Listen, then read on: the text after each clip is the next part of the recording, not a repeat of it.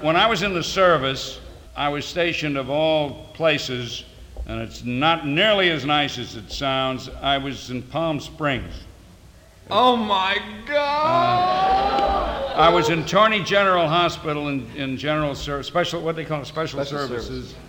But we didn't live in Torney General Hospital was the El Mirador Hotel, the finest one at that time, converted to a hospital. But we didn't live there. We lived in wooden shacks out in the desert in the back where it got to be 120, 140 inside.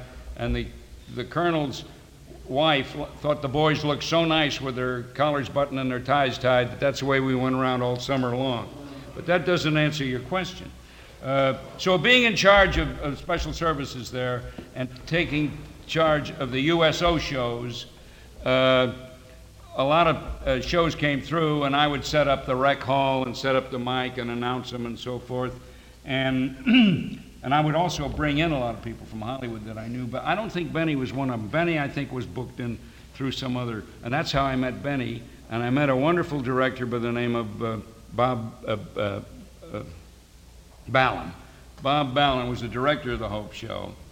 And I tried to get on the show while it was in the hospital, but they couldn't work that very well.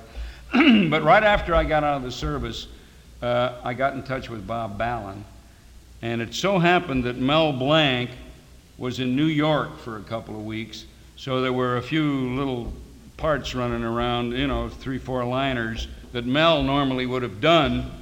And so they called me in one day to read it, and I read it. They say, okay, sit down, you got it. And I'll never forget what it was, and this dates it. I said, can I have your autograph, please, Mr. Benny? And he says, all right. I said, here's a pen. Would you please sign it inside this pail of water? Because they were advertising at that time that the ballpoint pens wrote underwater. That was the joke.